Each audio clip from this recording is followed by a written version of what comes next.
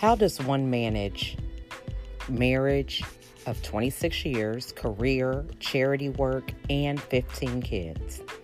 I have made my share of mistakes and have learned that my past doesn't have to limit where I am going. I am not defined by what I have experienced. I can have the life that I have imagined and dreamed about, and so can you.